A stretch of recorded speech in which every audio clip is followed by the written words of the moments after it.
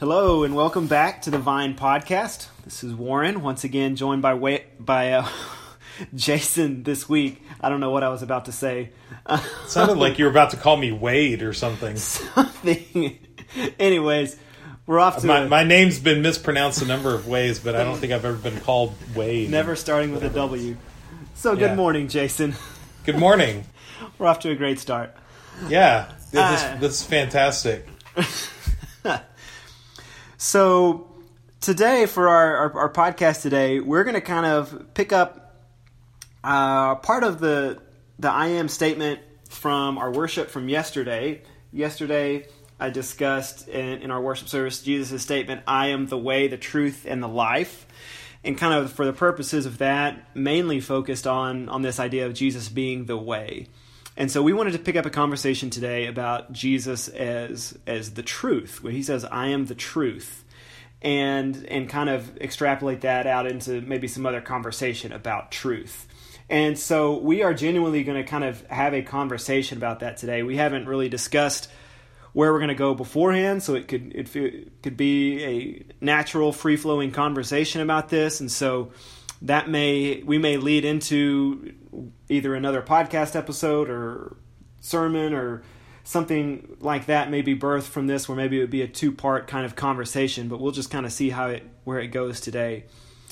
And so I'm going to begin with just kind of a couple of kind of introductory thoughts, and then we'll throw some of this around in discussion. But one of the things that I found interesting is so Jesus says, I am the way, the truth, and the life. And so I went and looked up what word John uses there, and it's always kind of interesting to me to, look at word choice and all those types of things. And one of the things that I found interesting then was that when you look at the word that Jesus uses there, that John quotes Jesus using there, it's the word aletheia, or something close to that. And it's a word that John uses 20 times in his gospel. And just to give you an idea, it's a word that's used once in Matthew, 3 times in Mark, 3 times in Luke, and 20 times in John. Wow. Which is quite the discrepancy. And so when I saw that, I was reminded of something that we talked about last Wednesday night in our Zoom conversation, which is this idea that you've got these people, mostly like the Pharisees and the religious leaders and people like that, who are constantly at odds with Jesus in John and are always pressing him on his authority. And by whose authority are you doing these things? And basically, as we would say it today, who gives you the right to kind of assume this position and say the things that you're saying? And what you have then is these people who are basically masquerading as people in search of the truth, but they're actually not in search of the truth at all. They're trying to hold on to their own version of the truth and their interpretation of the truth as a way of maintaining power and structure and order in their minds. And so you've got that running through this whole narrative. And then you look at how many times John uses that word truth. And I think it just, again, brings that out, that you've got these people who are claiming to be searching for the truth, but actually they're just searching for ways to discredit Jesus and hold on to their own version of it. And I think you see many examples of that when that's kind of called out. One of them we talked about last Wednesday night, where you've got these people who recognize and acknowledge that Jesus raised Lazarus from the dead, and so they decide they're going to have to kill Lazarus too, and not just Jesus. Like that's their response to this as well. Now we've got to get rid of him too. So it seems obvious they're not actually in search of the truth. I think you see it a little bit even in Nicodemus's conversation with Jesus, where Nicodemus, who is a Pharisee, comes in and says, we know... I'm going to have to go back and find his exact wording here now, because I just... Nicodemus comes to Jesus, and as part of his conversation with Jesus, he comes to him at night because he he seems to be kind of coming in secret, basically. And so you've got this man who's a Pharisee who comes and he says, "Rabbi, we know that you are a teacher who has come from God, for no one could perform the signs you are doing if God were not with him." And so I see Nicodemus, as we would say today, like he's kind of saying the quiet part out loud there. Like, look, we all know what's going on here, but I've got to sneak around in order to genuinely search for the truth, because that's not what these other people are doing, is basically what it sounds to me like there. And so Nicodemus seems to be genuinely searching, whereas these others are just trying to find ways to discredit Jesus because they're not actually searching for the truth. And so to kind of have that as sort of kind of a beginning point of our conversation today, I guess, Jason, I'd like to get your thoughts just initially on how any of that hits you, or your just kind of introductory thoughts on Jesus describing himself as the truth, and what implications might come from that. The concept of truth is one of those things that has been discussed and debated and pontificated on, since ancient times. Even hundreds of years before Jesus's time, there were philosophers discussing what is truth, and how does one discern truth? How does one talk about truth? The fact of the matter is, those conversations and those kinds of disagreements still go on today. Mm-hmm. And so when we talk about what is truth, I think we first have to recognize that truth comes from perspective. So, like, as a human, walking all around on this earth, we can look around and see what appear to be, and what, in many cases are, an objective truth. The sun is up in the sky right now, and the sun is shining down on my backyard as we're recording this right now, and I can feel the heat when I step outside, and I can, if I were to put my hand in some water, I would feel the wet. There is a sense of truth associated with, those physical interactions that I have. I want to say, so there are truths that I can discover just from kind of existence and self-awareness. Right, existence, self-awareness, the five senses, all that kind of stuff. Yeah. There is truth that I can discover in that way. The problem, though, is that I can't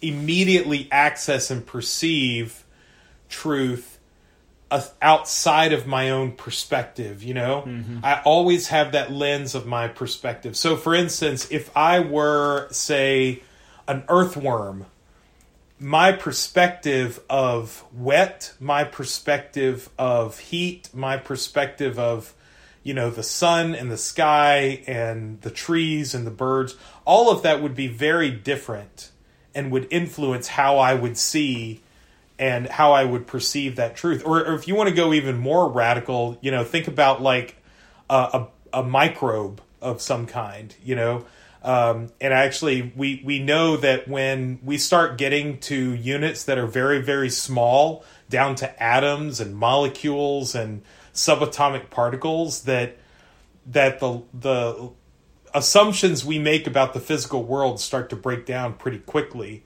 And we also know, like with astrophysicists, know that when you get to, things like black holes, and when you talk about, large celestial bodies like stars and suns and stuff like that, that our perception of truth around the physical world, starts to get more questionable in some ways. So truth has a lot to do with perspective. And so I think when Jesus starts referring to refers to himself as I am the way, the truth, and the life, I think the truth that he's referring to is a truth that assumes a perspective that a lot of us struggle with. And that is a selfless perspective. It's a perspective that puts others before the self, that says it's not my truth. it is God's truth. And that Jesus, when he says, I am the way, the truth, and the life, I think you could say, I am the way to God, I am God's truth, and I am the life in God. I think that might be another way that we could probably state it. And so that begs the question, well, what is God's truth? Well, the Pharisees at the time would say that God's truth is the law, that it's following the rules, it's doing what the Torah tells you to do, and then later on, after Jesus' time, the Talmud was a part of that. And so the Pharisees at the time would say it's following the law of Moses. It's following the law that God has put before us.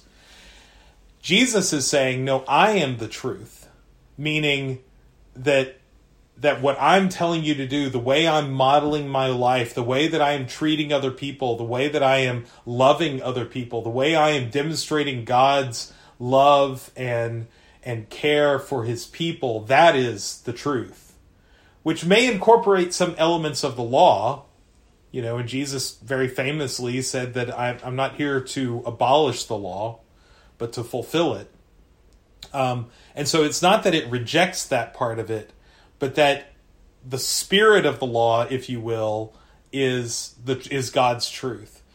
And I think that's something that we lose perspective on a lot when we're thinking about truth. Because again, I think we're thinking about truth from a very narrow perspective. We're thinking about truth only as I see it and as I perceive it, which isn't necessarily wrong, but I think it's incomplete.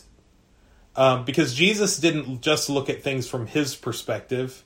He looked at things from the perspective of Nicodemus, and he looked at things from the perspective of, the woman at the well, the Samaritan woman at the well. And he looked at things from the perspective of even as he was dying, from the perspective of the thief on the cross, and so all of those things exemplify a different understanding of what truth is. Not that it's purely subjective and, my truth is different from your truth and, we just have to accept that. I think it's that my truth and your truth, there has to be there's a symbiosis there. There's a way in which my truth and your truth may look different and may be perceived differently, but they work together because we're both children of God.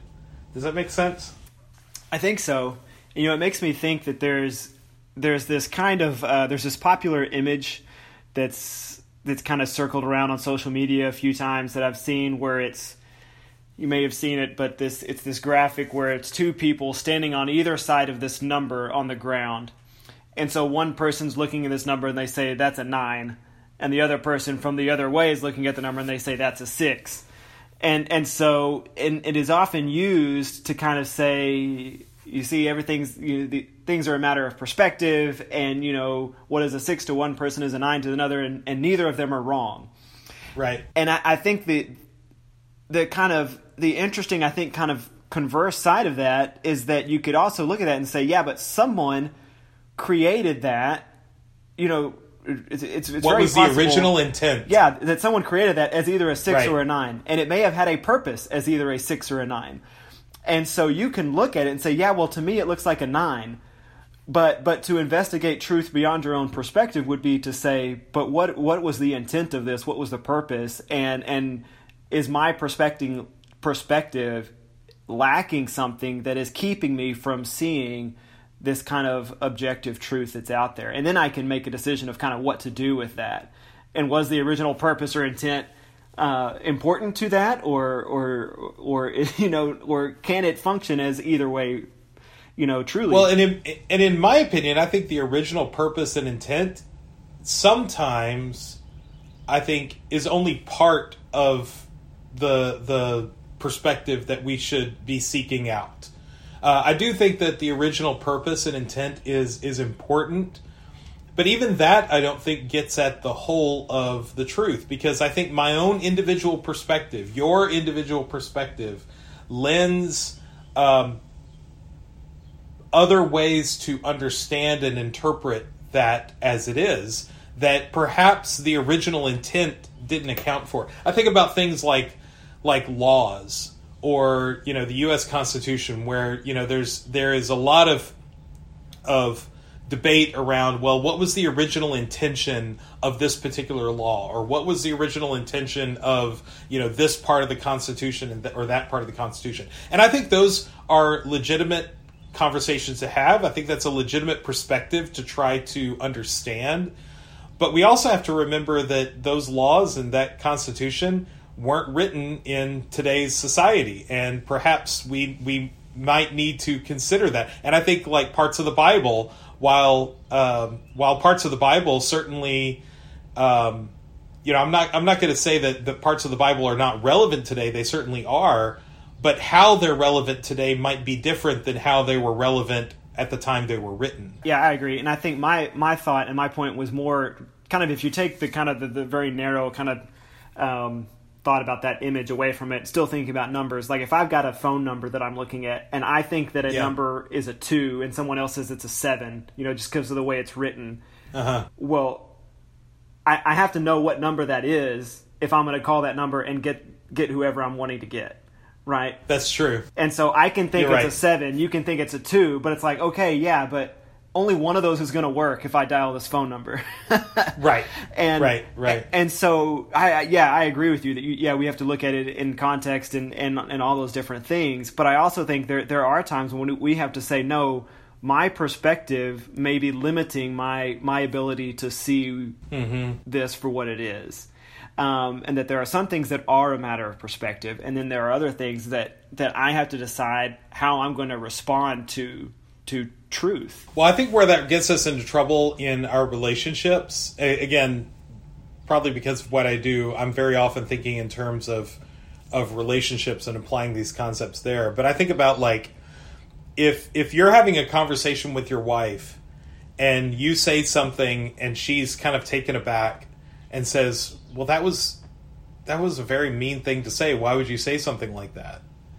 And you come to find out that she misheard you, or maybe maybe you said something not anticipating that she would hear it in that certain way, and your intention was not at all to be hurtful or to be difficult or any way problematic, but inadvertently, due to no fault of her own at least, and due to maybe just a misunderstanding on your part, she heard it that way.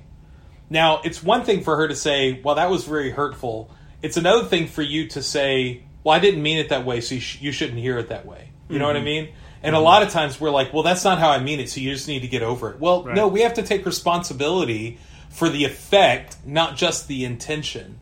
And so we have to look outside our perspective. So the truth may be that you didn't intend to hurt her, but the truth is also that she was hurt, that she was offended, and that you have to reckon with that part of the equation, that part of truth as well. By the same token, it's helpful for her to integrate your truth into that. Okay, he didn't mean it the way it came out. He didn't mean it the way that I heard it. And maybe there's a conversation to be had about that. Maybe he could do a better job of anticipating how I might hear something like that, or maybe I could, better understand his meaning in situations like that. And it's a two-way street. I think ideally both need to happen, but it requires both of you not just sticking to what your truth is about the situation. Yours being, I didn't mean to offend you. I was, just conveying some information, and hers being, I was offended regardless of what you were intending to do. That integrating each other's truth about that into your response, I think, is incredibly important. And I think that's another part of where Jesus, I think, is going with I am the truth, in that it's outside of our own individual perspective. It's outside of just how I perceive things. The Pharisees saw him healing on the Sabbath and said, that's unlawful. You can't do that. And Jesus, I think, is saying, no, it is lawful because I'm doing good, because I'm helping this person. The law should not be cannot be restricting me from doing that. He's not rejecting the law as part of God's truth. He's saying that in this situation, the perspective has to be different as to what truth and what goodness and what is righteous actually is. Right. And kind of just to stay with relationships and kind of pick up on that theme that you mentioned there, and kind of communication between people and things like that. There's a sermon that Tim Keller preached on this not too long ago that I listened to kind of in thinking about this conversation. His sermon is called Absolutism, and he talks about just kind of some of these concepts of truth and how culturally we think about that. And as with anyone, I don't always agree with Tim Keller's kind of thoughts and theologies and where he takes things, but this it was a really interesting sermon, and if you kind of are interested in any of these topics, I think it would be an interesting one for people to listen to. But kind of one of the overarching premises that he kind of deals with in that sermon is as he says, that this idea that we often see truth and freedom as being enemies of each other, and that those two things are kind of opposed to each other. Yeah. And I don't know that I'd ever really thought about that, but I think you do see some connections between even that idea and kind of what you were talking about with our perspective, because I think you see that idea of, that idea that I've got to consider things beyond my perspective is really front and center of a lot of our current cultural conversations, right? Whether it's, conversations around racism, like I may have to consider that like the way I experience the world isn't the way everybody experiences the world.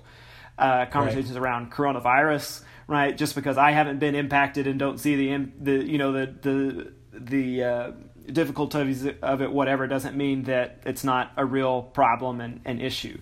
On and on you could go with kind of that idea. And I think one of the interesting things that he was talking about, I think gets at with this idea that freedom and truth often stand opposed. I think you see that in some of the current conversations, that for some people, the idea of having to wear a mask is this like giving up of freedom and rights. And yeah. And it's almost like this idea that, well, if I see that as truth, if I let that be the truth, that yes, this is a real threat and wearing masks is helpful and so we should all do it, you are restricting freedom. And that what happens then, as he talks about in this sermon, is that there's this fear that truth claims and truth plays can be really used as power plays, and be used as a way to oppress and kind of get your way. And he talks about how really that seems to be what the Pharisees are doing. They're making truth claims about the law and how you keep the law as a way to justify themselves, but also to try to bring down Jesus. Right. And they're using it kind of as an oppressor. And so that can happen. And truth claims can be used by oppressors, but that doesn't mean that that's how they are always used. And one of the examples that he used in that sermon was this idea of relationships, and how if I'm going to enter into a relationship, it requires me giving up some freedom.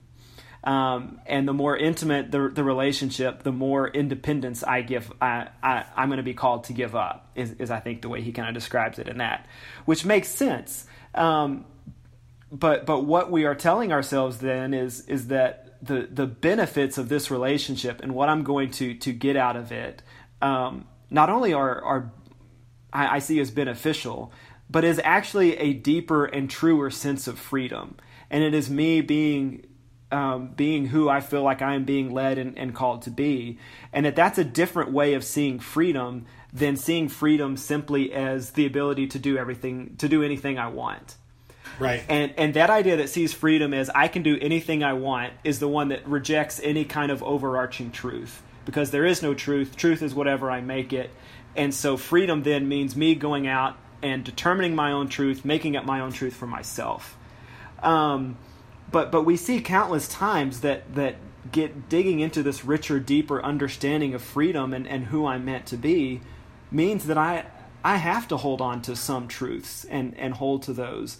And I think that's an interesting conversation to be having kind of around these topics. And he uses the example too that of the fish and water, which people have used in different kind of contexts. But he says, you're not giving the fish freedom by taking him out of water. You're not saying, well, the fish can live wherever he wants. Well, no, he's got to live in water. And when the fish exists in water, the fish is free to be what it is created to be, and it is going to that's where it needs to be, and it's not restrictive, it's giving it freedom. Well, and that's where I think that we have to be careful how much we require others to accept or come along with our truth. And I think this is particularly important if you're talking with others about faith, or if you're talking to others about really kind of any divisive issue, and the reason why I think that's important is because I may not be able to convince you of my truth. I may not be able to sway you at all.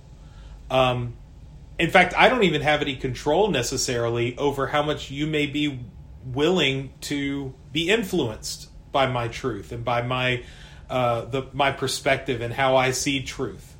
And so I have to be careful about how much I require that of you. So if I'm going to be in relationship with another person, I think we have to be careful about, and I do think that there is a line that maybe we shouldn't cross with this, but we have to be careful about how much do I allow our differences, what we may believe to be different truths, so to speak. Right. How much do I allow that to come in between our fellowship together? One of the things that I really appreciate about the Vine is how we have a number of people with very different belief systems, and we can have those conversations, and sometimes it gets a little challenging to engage with that, but I think we do a good job of allowing people to have those differences of opinion and different truths, so to speak.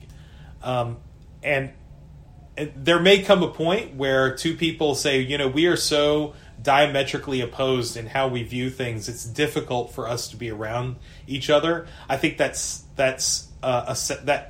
represents a very sad turn of events, and hopefully we can always find some common ground by which to stand, especially if we're talking about two people of faith, two people who worship the same Christ.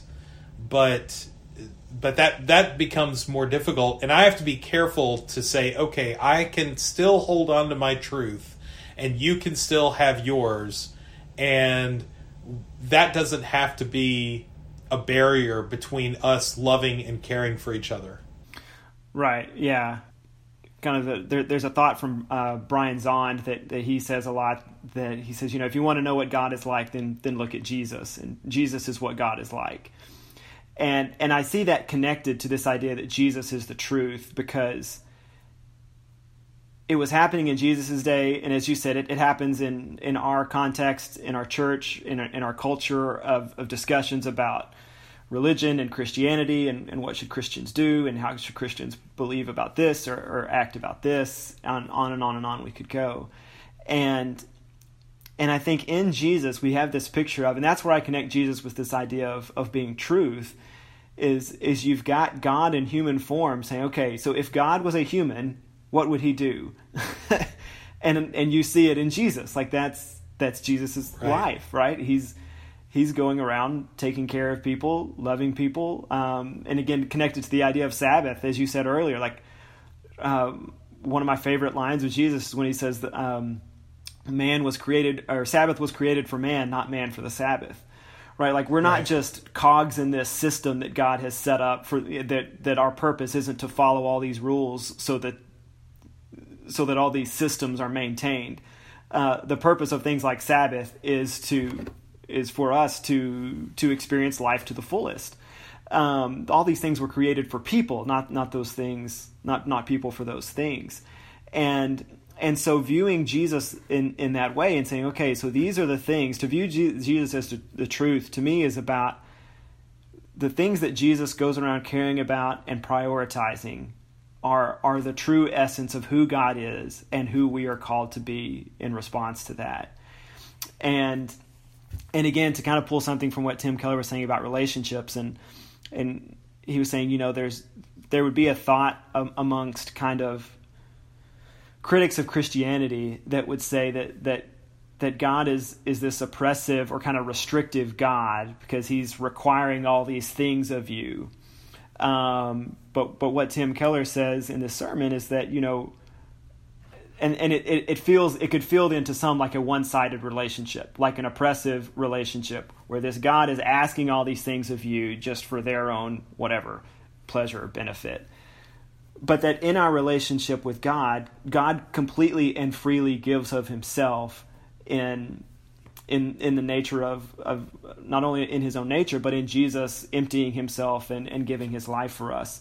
And so we see this complete two-sided relationship that you can miss if you're not seeing the full picture of Jesus. And I liked that imagery of God being willing to give of himself for us. And so this isn't a one-sided relationship, but this is a call of us to invest in a God who is investing in us as well. You know, we as people change, both individually as well as collectively. And I think we have to be careful if our interpretation and if our perspective of what God may be asking of us and of how God is responding to us, we have to be careful to balance between staying true to what we believe to be truth and, allowing ourselves to be influenced appropriately by the perspective of others. I think that there's a balance to be achieved there. I don't think we should be just completely amorphous with no solid core, but at the same time, I do think that there does need to be some flexibility around the edges, so that when I encounter someone who may have a radically different perspective from my own, I have to be willing to shift in some way or another my understanding of truth based on their perspective. I think the conversations we had a few weeks ago about race are really important for doing that. And I think that our understanding of God and what God wants of us, that also may need to shift and change over time. I think God wants something very different from me at this point in my life than he did, 20 years ago. Not to say that it's different in a right and wrong sense, but different in terms of what my truth around God should be. And I think we have to be careful about not imposing too much of that of ourselves onto other people as well. So I don't know. I'm kind of rambling now, but I guess my point is that it's a challenge, but I think it's important to seek out the balance between a solid core and being flexible on the edges. And where exactly does that lie? I don't know. I think that's an ever-moving target. And I think it's something that each individual has to determine for themselves. But I think that we have to consider that as part of our process in identifying truth and in identifying what how Jesus represents the truth, is in identifying what's good at the what is truth at the core, and then where can be flexible on the edges. And I think Jesus that was a large part of the conflict between the Pharisees and Jesus, is that they kind of differed on what's at the core. Jesus said loving other people, that's at the core. Loving God is at the core. Whereas the Pharisees were saying following the law is at the core. Well, we need to be open to reevaluating that from time to time. Yeah, and I think the interesting thing though to me is I think if you really I think the Pharisees are saying that following the law is at the core. Yeah. But I think what the Pharisees are actually saying and doing is seeing things from our perspective is at the core. And following the law the way we think you should follow the law is at the core. Well, but isn't that what we all do? Don't we always do that? What do you mean? If I have a rule that I expect you to follow, or if I've not you, well, let's say that if I have a rule that we've all agreed is the right rule to have, and it's codified in law. And for the last, however many years, we've been following it in a particular way. Mm-hmm. And then you come along and say, well, you actually can follow it this other way. To me, it looks like you're trying to skirt the law. To me, it looks like, and make it like you could make it like a civic law, a state law or a federal law that I understand it to be a particular way, and then somebody comes along with a very different interpretation that, in my opinion, may not even match up with what the words say. God said in or the law of Moses and the Ten Commandments say, keep the Sabbath. And here's Jesus coming along saying, I don't have a religion. That I'm, here's Jesus coming along saying, well, that's not really how you keep the Sabbath.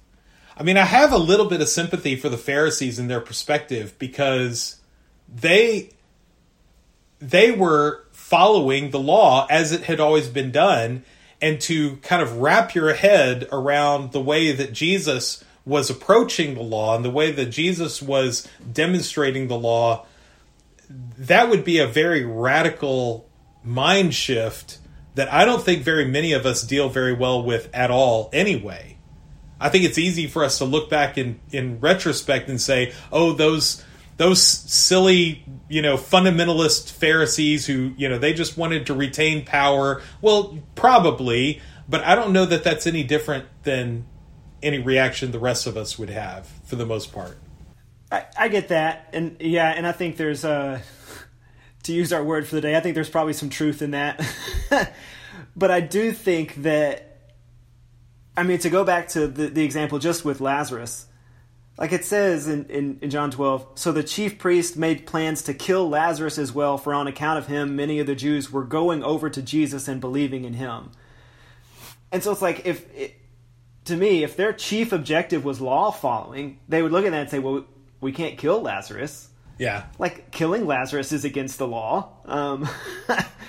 And so it just seems like, especially over the course of John, it seems like, it feels to me a lot of times like following the law is cover for an underlying message of Jesus is kind of upending our way of life and upending the structure and all these things that are in place that have kept us in a place of power and authority.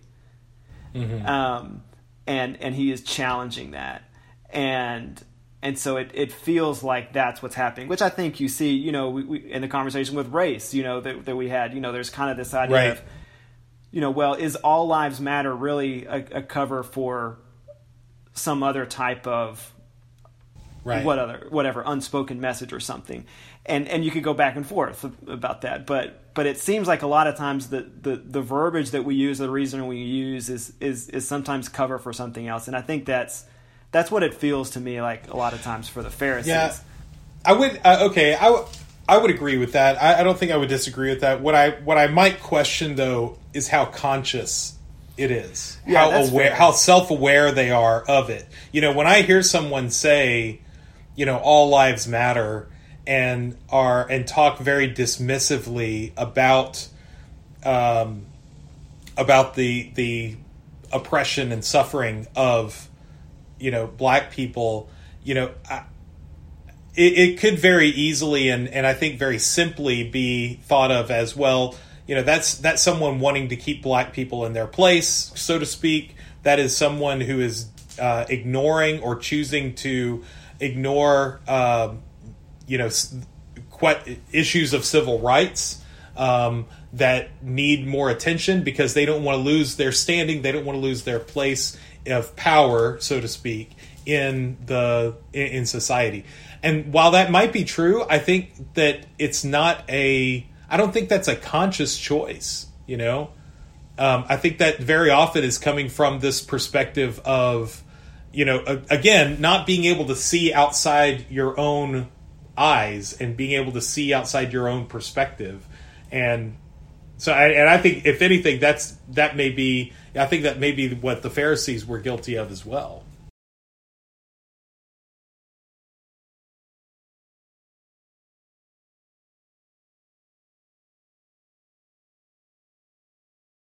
Right. Yeah.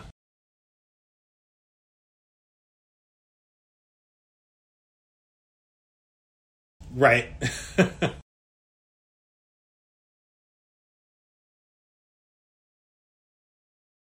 hmm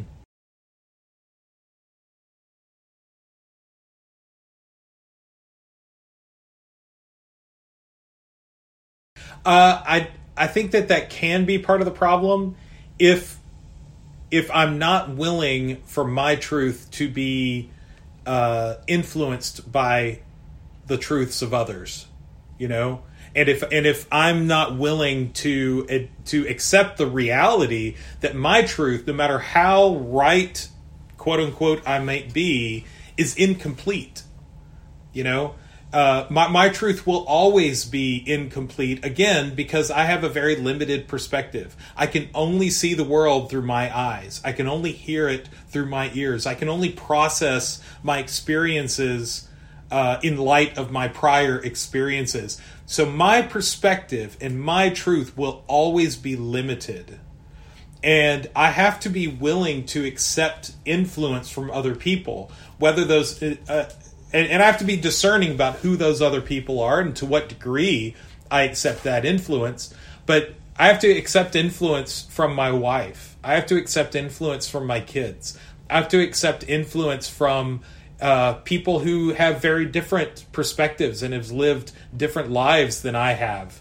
Not because their truth is better or more correct, but because it adds another piece to the whole of God's truth. I don't have a monopoly on God's truth. So, yeah, it is challenging to say, well, I have my truth, you have your truth. Well, that's not to say that objective truth doesn't exist, but I don't have a monopoly on it. Mm-hmm. And I think it's arrogant to think that I do. And so I have to be willing to accept that influence from others. Yeah, I like that idea that, yeah, my truth, my perspective is incomplete, limited, and may in cases... what I think to be my truth, I may find out is not truth, and then, as you say, I change. And as I heard someone say the other day, that, you know, none of the statement "I am wrong" is not one that we could make. Is not a possible statement. That there's no present tense of my feeling like I'm wrong, because if I discover I'm wrong, then I'm going to change my mind. And so, you know. And I think Randy Harris, you know, kind of says something like that a lot of times, that, you know, I'm right in everything I believe, because if I wasn't right, I wouldn't believe it. And so when I find out that I'm wrong, I'm going to change my mind, and I'm still right. And so we're always right, and we're never wrong. And that's a battle that we struggle with. And I think, to kind of wrap up for today and bring that back to Jesus, I do think that's why, you know, recognizing that my perspective, my truth is limited, is incomplete, makes our claim, Jesus' claim, and our claim as followers of him, that he is the truth, right? All the more important for us to search out. Okay, so what does that look like? What does that mean for me? And holding on to Jesus as our truth is all the more important, because it pulls us out of our own perspective, and it forces us to consider life, the world, and our purposes in him from the perspective of someone else. And so I want to close this. There's all kinds of other directions we could go with this, and may potentially go with it in future conversations. I've already got a couple of thoughts in mind that we didn't get to today, but I won't bite off any new conversations for today. So if anyone is still listening to this today, feel free to throw out stuff that you think would be good places to go to for conversation. But one verse I want to close with today, and then Jason, if you'll close us in prayer. Oh man, now I lost it. I went away from it. In Romans 6, which is this really interesting conversation about freedom and truth, really. Towards the end of that chapter, Paul says, "But now you have been set free from sin and become slaves of God," which almost seems like an oxymoron. But he said, you've been set free from sin and become slaves of God. The benefit you reap leads to holiness, and the result is eternal life. And I like that phrasing. That kind of, in my mind, goes back to some of the things that we talked about earlier, that when we submit to God's truth, when we submit to the perspective of Jesus, we may feel as if we are giving something up, but in actuality we are tapping into this deeper and more complete and full essence of humanity and purpose and of ultimately freedom, even though in some contexts it may not seem like that. Yeah. So, with that kind of said, Jason, you want to close us in prayer, and then we'll at least pause this conversation for today, or Sure. or move on to other things if we decide that's what we want to do. Sure, absolutely. Heavenly Father, we pray for humility and we pray for wisdom. God, we are consistently bombarded with our own thoughts and with what we perceive to be threats from others about our truth. God, help us to always seek out your truth instead of our own truth.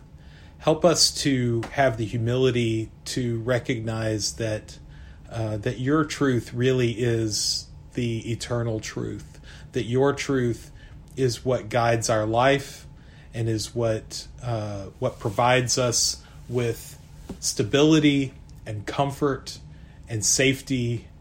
And Lord, I pray that we, as we seek out your truth, may have the humility to set aside any preconceived ideas we may have about our own individual roles in that we may have the confidence of our own convictions that you give us, but also give us the humility to allow others to show us areas where our truth may not be aligned with yours. Allow us to see you in the people that we encounter, whether it's people we know closely or people that we may meet in our day-to-day life. And God, I ask that you give us the wisdom to discern your truth from things that are not your truth. That's a difficult challenge, and one that frankly I don't do very well, and I don't think very many other people do very well either. But God, I know through your hand and through your guidance, we can seek that out. And Lord, I ask that you be with us along that journey.